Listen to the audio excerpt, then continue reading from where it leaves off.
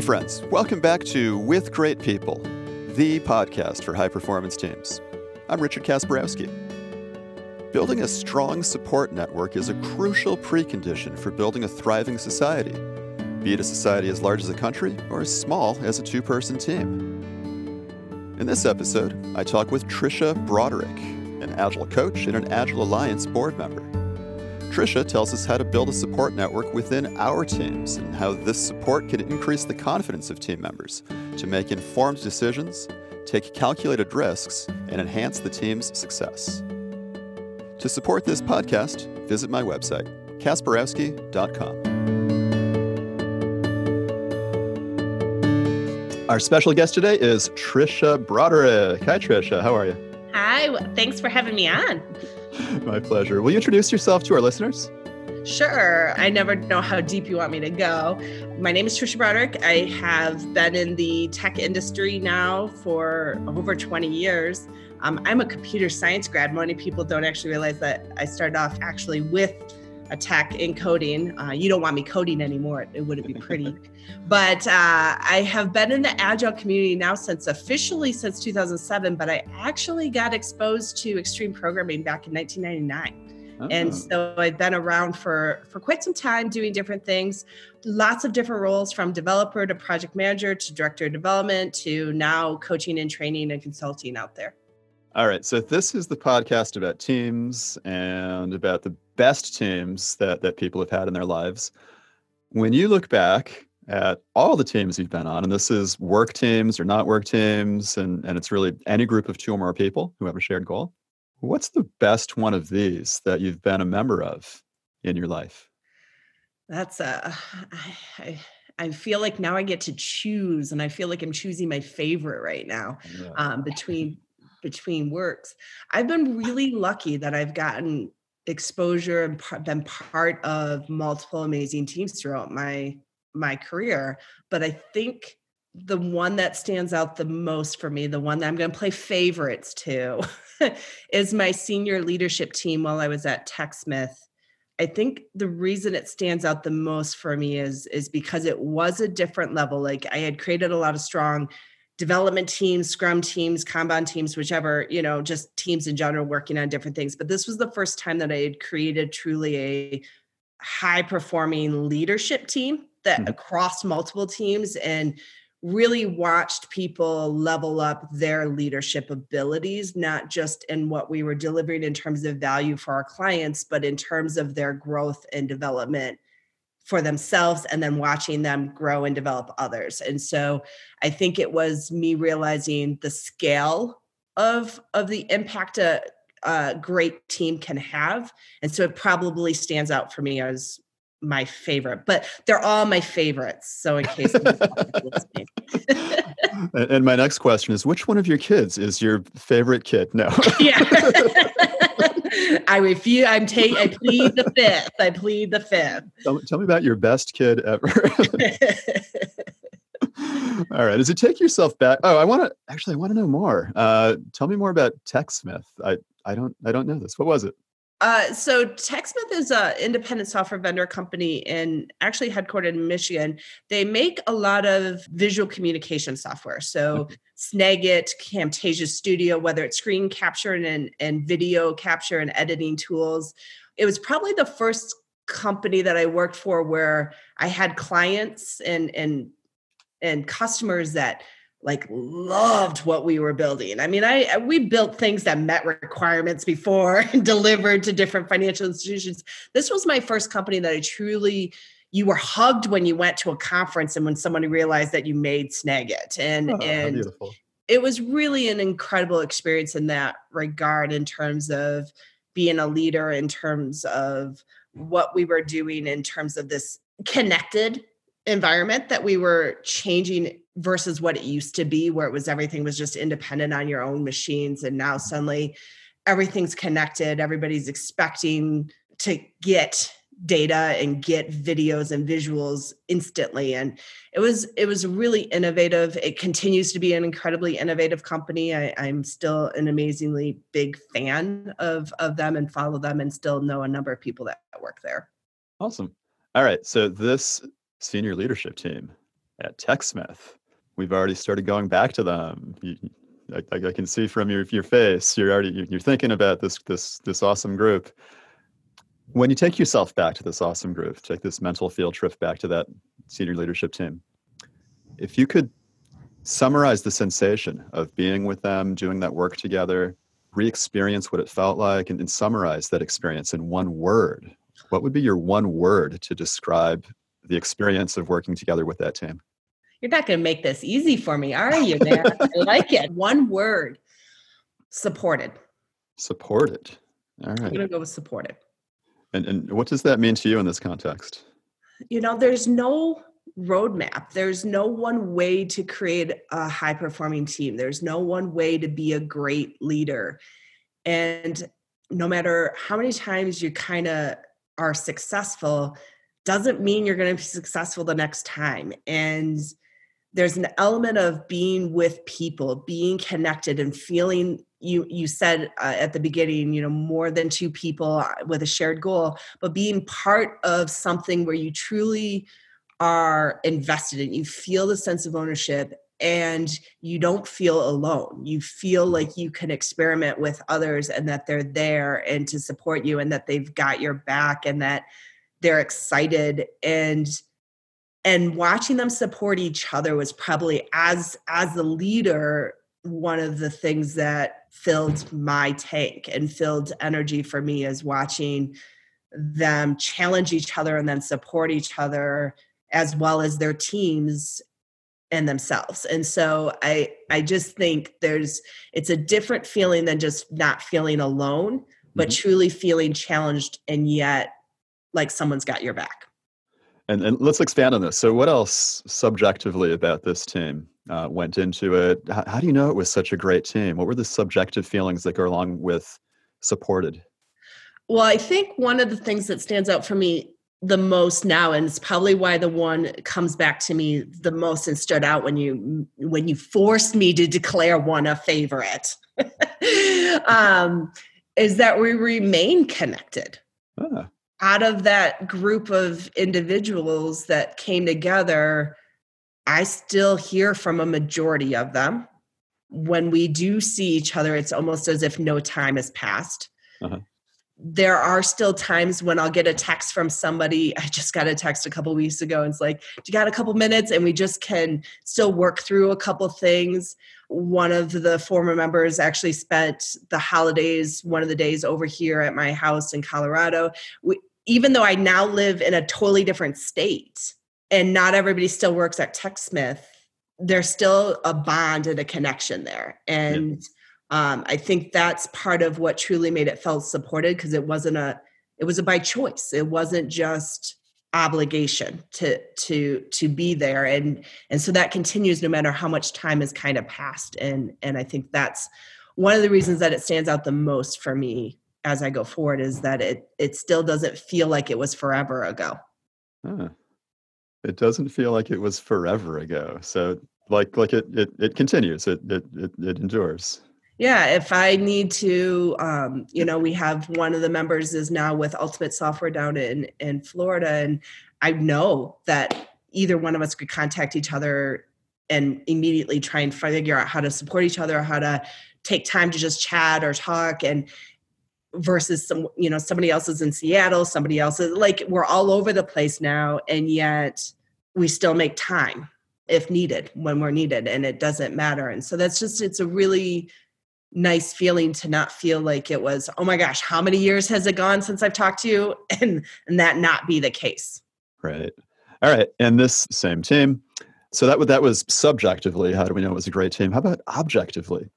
Do you have any data, any facts, anything empirical that somebody outside of the team could have observed?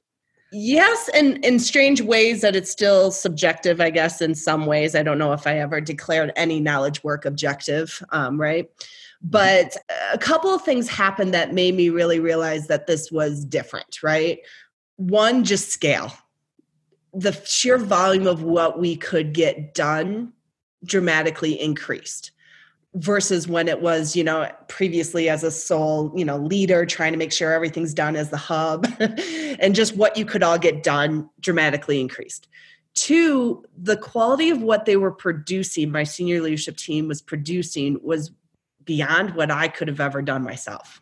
Uh-huh. I challenged them to kind of come up with some improvements and some goals for upcoming years. And what they collaboratively worked together in creating was so much better than I could have ever envisioned myself. So I think the quality dramatically increased. The other element was the way that TechSmith worked at that time was we kind of had two different engineering departments. I was leading one, somebody else was leading another as the director of development. And we started actually having people wanting to be in my engineering unit, which from an executive whole perspective, a regret that I have in terms of it didn't make from an overall healthy company perspective and something that I now would do differently a little bit. But there was a concerted effort to create an environment where people felt that they were doing quality work for solving hard, challenging, innovative problems and feeling and yet having fun and wanting to be there. And it was very intentionally created. It wasn't something that just happened. And now I can't always say that was very intentionally of how it happened. That was sometimes experimental and definitely, so that has having that effect. But it was intentional to create that kind of environment where we talk about in the Agile community so much and to have others not really be able to express why or how but yet know that this was that type of environment for me was a win. Was a situation. I mean, down to like little things, like we had one guy roll his desk out in the parking lot, and in Michigan you only get so many nice days a year, right? And the rest of the team rolled their desks out because they were a team and they needed to be together, right? It's just strange things that versus when we first started with what do you mean I don't get my own office? And the change in mindset, the change in approach, the understanding of the power of working together was very powerful to me. I don't know if I would still call that objective versus slightly more subjective, but I'm going to go with that. Because I don't even know if I have any more data left from any of that stuff too. I love the story of one of the people moving the desk outside and the whole team joining because it was pretty funny. So we got to do this together. Yep, it was together, one way or another. So this is kind of silly, but there's one concrete behavior that went into this being a great team. They followed each other out into the parking lot. What were some of the other concrete behaviors? Specifically, we were talking about the leadership team, right? So what were some of the concrete behaviors that you engaged in together as a leadership team that went into this team's greatness? Yeah, two jumped out immediately when you said it. I'm sure I can think of even more, but two immediately like are things that I now actively continue to look for in high-performing teams. One is a desire to give and receive feedback and not do it anonymously. Like if this was a muscle we had to build up, this wasn't something that we were accustomed to. This is tough. Feedback is tough for anybody, whether it's even positive or negative, like constructive or positive. Give me a compliment and watch how fast I can deflect that thing, right? Like it's not, it's actually harder for me sometimes to take the compliment feedback than the constructive criticism. And this was something that we built. We kept building onto. We kept making it kind of just an expectation and doing it not through me as a hub, as the executive, but directly. And what does that mean? And one of my favorite moments was a lead developer sitting in my office and going, I would like to give that feedback directly. How can I do that? And going, yes, like, yes, this is happening. And now it became just kind of a expectation and a standard, so much that I had somebody reach out to me a while after I had left and moved to Colorado to say it kind of made them sad that he was in a meeting, he was presenting something and he got done and he was like, and nobody gave me any feedback and I always had you or others to give that. And I think that just became such a normal, but in a positive, not a let's gear up for the end of the year performance reviews and slam you with 100,000 things. And so that was one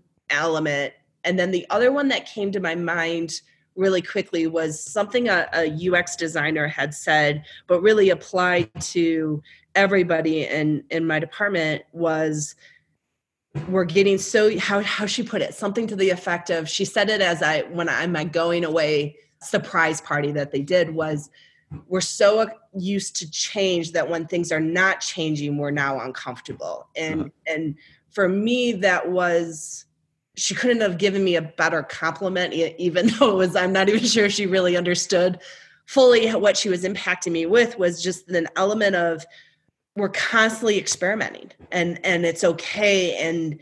And we don't have to latch so onto something, whether it's good or bad, until we truly experience it. And even if we experience it one way, doesn't mean it stays that way. And so to just kind of start getting used to embracing change as a constant, but doing it in a way that goes back to feeling supported, right, was really two things I think that immediately jumped to my mind when you asked the question. I'm sure there's tons more, but those were the two that jumped to my mind immediately.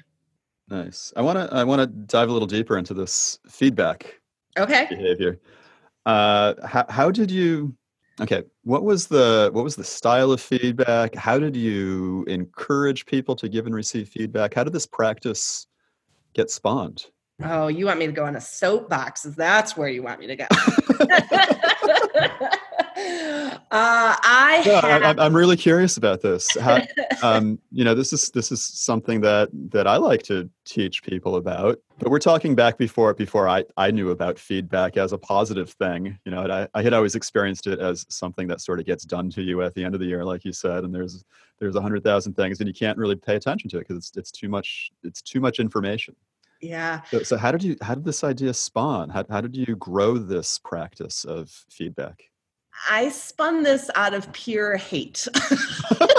I had so many pet peeves and annoyances and frustrations when it came to feedback, because and it was weird for me, because even if I'd get this like glowing performance review at the end of the year, I would concentrate on that one negative thing that was said, but it wasn't even that negative. But yet for me, it was like, might as well have not said anything good. And I never seemed to be healthy mentally whenever this kind of stuff came around. And I started thinking more in terms of, when did I feel healthy mentally when it came to feedback? And it was always more around the feedback I got from my mentors. Mm-hmm. And it was always centered more in terms of, like, David Hussman once asked me to do something and he was challenging me and he just sent it back to me. He's like, no. You can do better. And I wasn't insulted. I'm like, oh yeah, I know I can. Right. Like, and so I was like, how do I create feedback in an organization that has more of that feel, that where it doesn't feel like I'm just judging you, but I'm actually challenging you, and I'm doing it in a way that's really about you, not about what you're doing for me. And I think that's part of the challenge that comes in organizations, is so many of the performance reviews are about your goals for the company goals. And that's important. I'm not dismissing that. I had somebody once go, well, that must be nice. She can just pay anybody she wants and she doesn't have to worry about delivering for clients. I'm like, first of all, that's obnoxious. And second of all, we're not cogs in a wheel with it. And you can put all the goals at a company level, but if they can't feel personally, truly like they can move that's not helping them grow. And so I started really coming at it from that growth mindset, that experimentation, in terms of looking at it. And honestly, it was trial and error to really start. And I had a couple principles that I think have stayed with me almost the whole time. One, I never gave feedback I couldn't own myself. So as the leader or as the manager, I didn't play any of somebody told me, I don't think that's true, but none of those games. If I couldn't own the feedback, that feedback wasn't getting delivered, because that was something that had happened to me multiple times, where it's like, I think you're great, but some people think, and I'm like, what do you do with that? And then you create a lot of trust issues. So it was always really important that I gave feedback that I could speak to, give specific examples to, that I could do. Yep. Another principle was, and I'm not doing these in any kind of order, I'm going off the top of my head. So another key principle was, I had to really be in a mind space that this was given to them because I'm trying to challenge them, not because I'm reprimanding them. Yeah. And if I really have somebody that's not doing their job, that's not feedback for me. That is something that I need to be directly getting training, what's going on, directly addressing. I don't want to intermingle those two things. Like if I have a actual performance issue where somebody is not doing their job, that is nowhere in the same vicinity as feedback for me. That is something that is directly a plan that has to be addressed immediately with very, very clear things, separate, does not wait for reviews, does not wait. It is instant. Luckily, I haven't had too many of those situations, but I did make a very clear distinction between those. The other principle that I had was really focused. So I don't know if this is the right formula. Honestly, it just worked for me for a while, is I would try and do 3 really like, here's the things I'm seeing you stand out this month or this quarter, or this, whatever the frequency. It was never just yearly. It was month or less. Yep. So I guess that's another principle. It was frequent. Here's the things that I see really you standing out from. And here's the thing that I want to challenge you in with it. The way that I twisted it a little bit for my senior leadership, because that's the team that we were speaking specifically for, that I leveled it up, was I gave them information, but that was just information. I wanted them to, what are the 3 things you're most proud of? And what is the thing you want to challenge that I can support you on? Because at that point, unless you're talking about they're not doing a good job or not doing the job at all, what they want to challenge themselves with is going to be they're more invested in it. They have more ownership. They're more likely to make progress on it than me telling them to work on something that they don't really want to work on. I've had people telling me for years, do more writing, do more writing. I don't want to do more writing. Guess what's not been done? More writing, right? Like it's, and I think we tend to focus a little bit on that versus letting them challenge themselves. So I wish I would have done more of that. I'll tell you something else that I wish I would have done more of now that I didn't do for that team, though, too, that I have a principle now is just timing. One, I started reading a lot more about some of the neuroscience that's out now. So it's not my fault I didn't know about it then, because it's just neuroscience now. But in terms of how our brains actually start to protect ourselves depending on where we are in terms of positives to negatives. Yep. And I do think there were times that because my frequency was like, just do it frequently, make it a no big deal thing and constant, I'm not always sure that they were in a space to need it or want it in that moment. And so I think I would, in the next round, I think I will create something to kind of have some way of an indicator of, do I want this feedback now or do I not, right? Because we were doing it even in little moments, like finish a meeting, I might give you a quick, like, here's something awesome you did, here's something, I would see. And I would even crumble up the paper afterwards, because it wasn't about logging it. It wasn't about documentation. It was just me constantly challenging you and leveling you up and then asking for it as well. Like one of the hardest things is the mixed messages you can send as a leader of going, hey, what am I doing? What do you want me to be doing more of, less of, with those things and creating that environment? Because if it's just one way, it starts to branch over into that, here's what you need to do feeling, not here's how I'm challenging you. Yeah. But it's hard. I don't go under the whole, this is the perfect wording, because every person is different in terms of how to word it for that individual.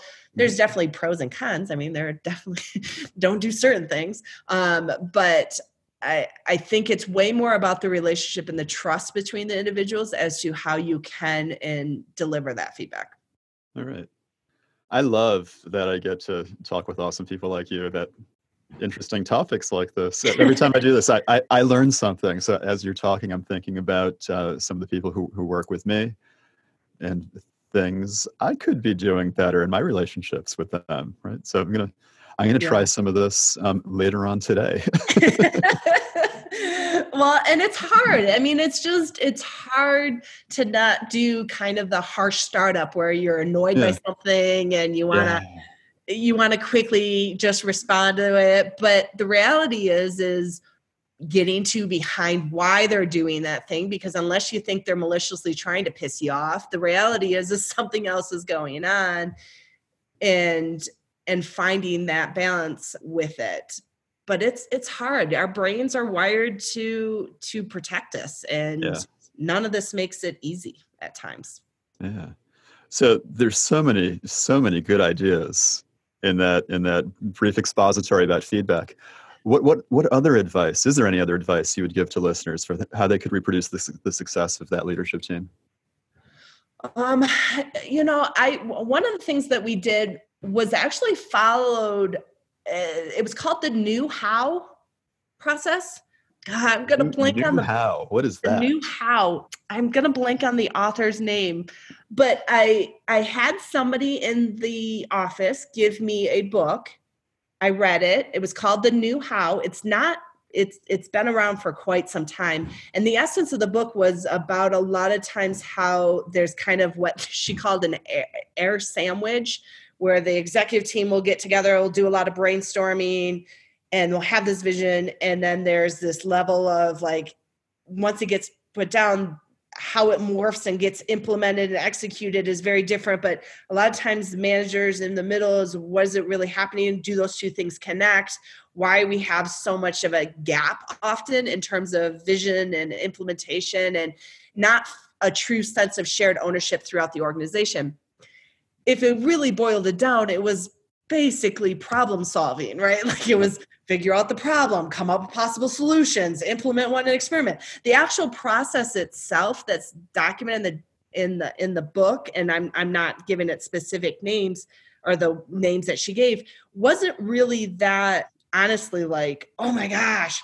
And yet having it gave a roadmap for my team to work together and going, no, I'm not going to just give you the solutions. This is the step we're in. You've got to go brainstorm the possible problems. And they had to go through the process. They went through it hating me at times. I'm pretty sure there were multiple times that they were like, their bonding was over their angst at me for making them do this. But it actually helped, because then it became less of a dependency on me, and that this was my brainchild of how we're going to do this. But hey, we're going to experiment with this book and what they're saying, and let's try it. And it really did help keep us going in terms of momentum. I'm a big fan of John Kotter's Leading Change and different models along those lines. And this one did the same thing for us with that. So I think having something bigger than any one team needs to address, like for us, we needed a bigger superordinate goal, and that was specific to our development team, that our team could actually feel like they could make a change on. It couldn't be just make our customers happy. Yes, that's beneficial, but yet how every one of us could implement that could be drastically different. They needed a problem that they felt a true sense of control and ownership over, that they wanted to work on. And for them, it was, how do we create a cohesive engineering department? And out of that came all these amazing ideas of, everything from like shared communication boards to a riff off of, I think it was Google's 20%. They actually had a make TechSmith better by Monday, Friday. So every Friday, anybody in the department could work with anybody on any different thing, and they could make TechSmith better by Monday initiative. I would have never come up with it. It was brilliant, right? But they had this bigger superordinate goal that crossed their individual teams and their individual client goals to come together to work together. And I think having that process, which gave them that bigger goal, is really one of those things that helps cement them together. Beautiful. I love the name of that practice, the Let's Make TechSmith Better by Monday, Friday. Yeah, I don't think they still do it, but it was a really amazing experience. It was something that if I go back as practitioner again, I would definitely try and do another round of that. Yeah.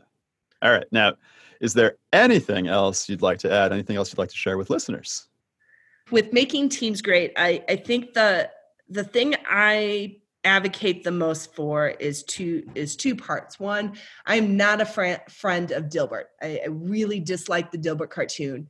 And here's why, is because everybody, it's about learning unless you're a leader and then you're an idiot. And I just don't believe in that. And so I think there's an element of stop vilifying managers and executives and how instead creating a space where they can learn and feel safe to learn and experiment too. And I don't think we always create that. We want them to solve all of our problems. And in the end, the reality is the only way our problems get solved is by having leaders that don't solve our problems, that create spaces where we can all share the ownership and feel a sense of investment and feel a sense of place, because that's where the best innovation comes. But it's a scary place for leaders. It's a scary place for teams. And my leaders that really have, like what my colleague Jake Calbury says, the good intention leader that, don't be a jerk leader is really a great step. And it does make a difference, but you're also the hub often when you're that. You're also the person that says, I can't possibly take a day off. I can't let any balls drop. And when you're in that mindset as a leader, chances are you have all the ownership. And so if you're finding your teams not stepping up to the next level, as hard as it is, start from within, with yourself. And it's scary and it's tough. And honestly, it's not super supportive in the industry, which is why I hate the Dilbert cartoon and some of the commentary that we have, even in the Agile community.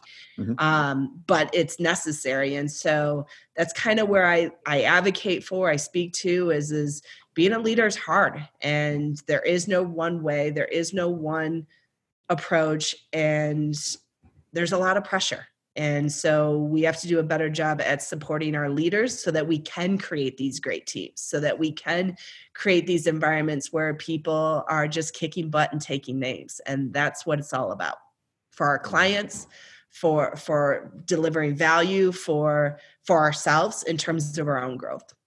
Beautiful, beautiful. And if any of our listeners would like to contact you, is there a way they can do that? I am on LinkedIn, just with my name. I am on Twitter, but I only respond to direct tweets. I am on Twitter, but I'm not actively on Twitter unless I'm at a conference. Then I'm actively on Twitter. I also have a blog, leadtotheedge.com. And I post a lot of short, because I said the writing thing. See, that was one of the challenges of the writing thing earlier. But I write just quick, little, short, often ranty topics, because that's my job, out there on the blog as well. And then also with Agile for All, our website as well. All right. Tricia Broderick, thank you so much for making the time to chat today. I really enjoyed hanging out with you. Thanks so much. Thank you. Thanks for having me. And it's always a pleasure every time.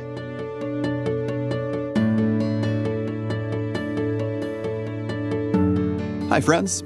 Thanks again for listening. And remember, to support this podcast, visit my website, kasparowski.com.